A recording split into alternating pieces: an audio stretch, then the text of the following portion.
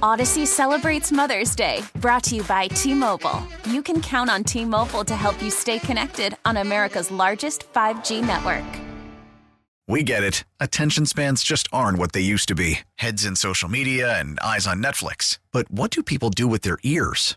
Well, for one, they're listening to audio. Americans spend 4.4 hours with audio every day. Oh, and you want the proof? Well, you just sat through this ad that's now approaching 30 seconds. What could you say to a potential customer in 30 seconds? Let Odyssey put together a media plan tailor-made for your unique marketing needs. Advertise with Odyssey. Visit ads.odyssey.com. Matt Mackowiak, my former colleague in the United States Senate, consults on a lot of these campaigns across the country. He's back with us this morning from Potomac Strategy Group. Matt, what's your assessment? I mean, last night it sounds like Kari Lake was declared the loser in Arizona. Do you have a reaction to that? Really tight, and it took a long time to reach this conclusion? Is that worrisome, or what do you think? Yeah, I was actually in Arizona Thursday and Friday of last week. It's hard to have absolute confidence in a system where, 6 or 7 days after election, we're still counting ballots, particularly when you're not talking about a small number. It'd be one thing if you were talking about overseas military ballots. When you're talking about Election Day ballots, 6, 7 days after, it raises the concern that something is happening that shouldn't be happening. Mm-hmm. That said, based on the votes that came in through election night and even the day after, I mean, Katie Hobbs did have a lead, and she had a fairly significant lead, and Kari Lake has been, chopping into it. It appears now that she would need something like 80 or 90% of the remaining votes to get the lead, and she's been, not performing at that level. So, we'll see. I don't expect Kari Lake to go quietly. She was predicting as recently as last Wednesday on Tucker's show that she expected to win by a big margin. And so, there has to be a reason she was saying that. And I imagine she could be. Where did she think the votes were going to come from? Yeah, I don't know. I mean, Arizona has pretty large number of people that vote by mail, and that mail vote was overwhelmingly Democratic. Mm-hmm. The Election Day vote was overwhelmingly for Lake, and so I think her view was the mail ballots were disproportionately included in the first few rounds, and then the Election Day would come in later. And that is why she's made up the margin. She just hasn't made it up quickly enough. Mm-hmm. So, it's frustrating, it's disappointing, but it's hard for me to see how she ultimately wins this election, through the count or through the courts at this point. Yeah, that's been a topic that we've been talking about for over a year here on this program. Is I voted within the first few days of balloting opening in Virginia. I went over to the courthouse. It took me 4 minutes from door to door, in the parking lot, cast my vote, put it in the machine myself, and was back in the car driving off in 4 minutes. But a lot of people were very critical, like, John, you're playing into the Democrat playbook by doing that. You should always just vote on Election Day. And I don't know whether that's an emotional Norman Rockwell, this is how we do it in America, we should all stand in line and talk to our neighbors and vote on Election Day, or whether there's a practical reason that we're losing standing and being overwhelmed by these mail-in votes. What's your assessment of this push?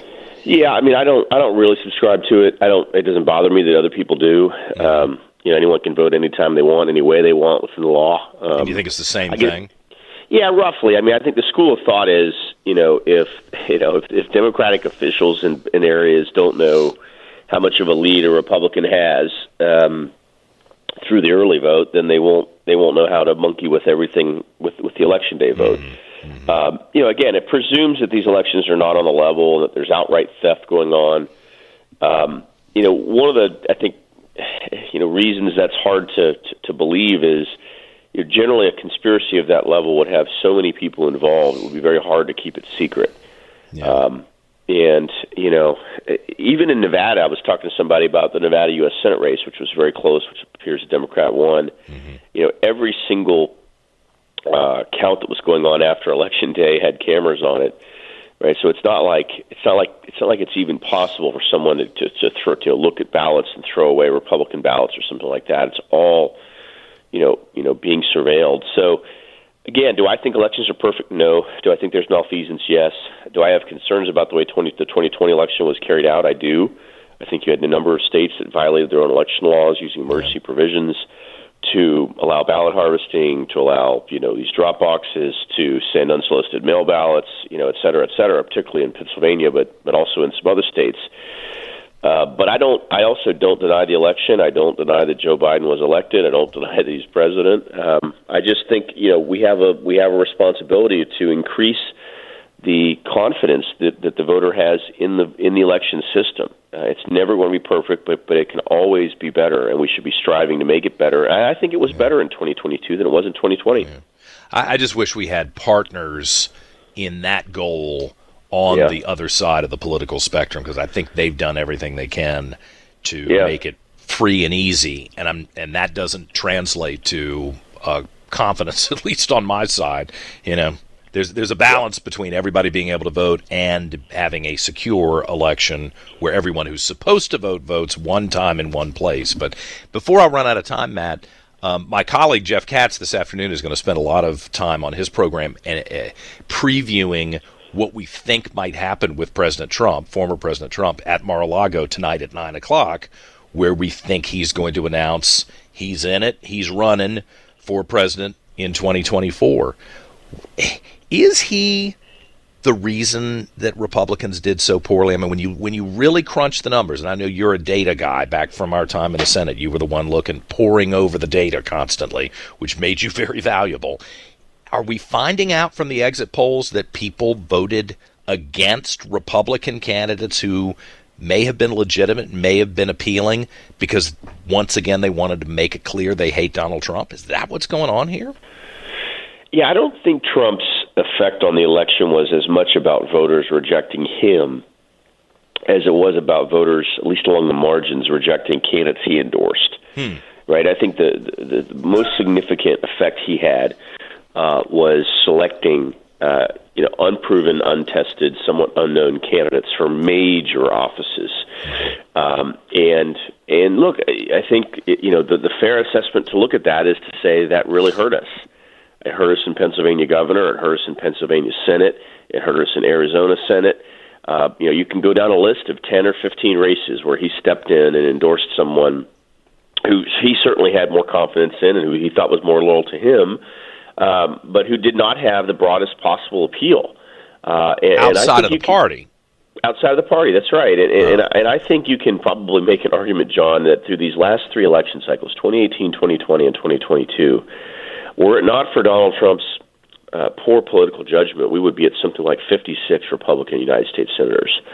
I mean, we know he basically conceded the 2 U.S. Senate seats in Georgia in the 2020 runoff, when he basically tried to convince the Republican electorate in Georgia that the vote was not on the level. And many of them stayed home, believing their vote was not going to be counted.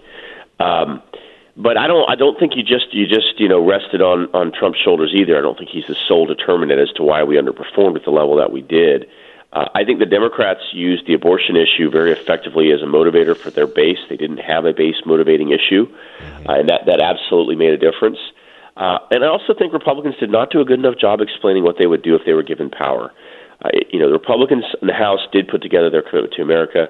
John, I'll bet you not 1 in 20 of your listeners could name 3 things in the commitment to America. I couldn't list it. I was just talking about it. It's kind of generic. It didn't have the specificity that the contract with America did that I liked back in the day. Is that fair to say? The power of that tool. And then in the Senate, they decided not to do an agenda at all. I mean, Rick Scott tried to put one together that had a lot of opposition, and McConnell thought he wanted to let individual candidates run their own campaigns.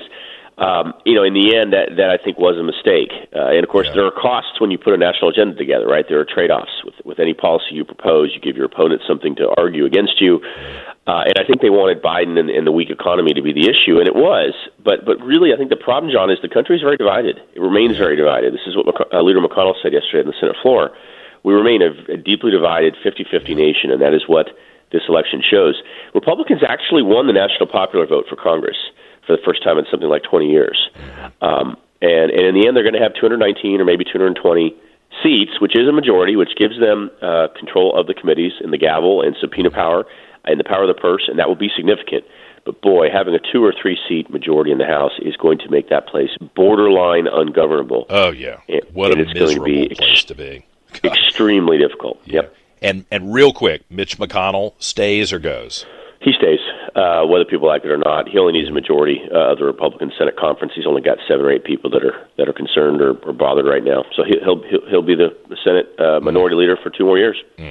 That's maddening to me. Well, you know how I felt when I finally left that place. I was not a fan, and he was one of the reasons. But all right, listen, Matt Mackowiak from the Potomac Strategy Group, my former colleague in the Senate. I always enjoyed getting a chance to talk to you. Thanks, Matt. Thanks, buddy. Take care.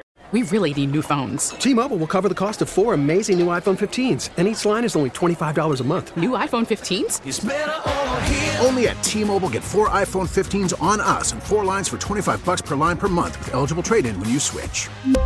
Minimum of 4 lines for $25 per line per month with autopay discount using debit or bank account. $5 more per line without autopay, plus taxes and fees. Phone fee at 24 monthly bill credits for well-qualified customers. Contact us before canceling account to continue bill credits or credit stop and balance on required finance agreement due. $35 per line connection charge applies. See T-Mobile.com.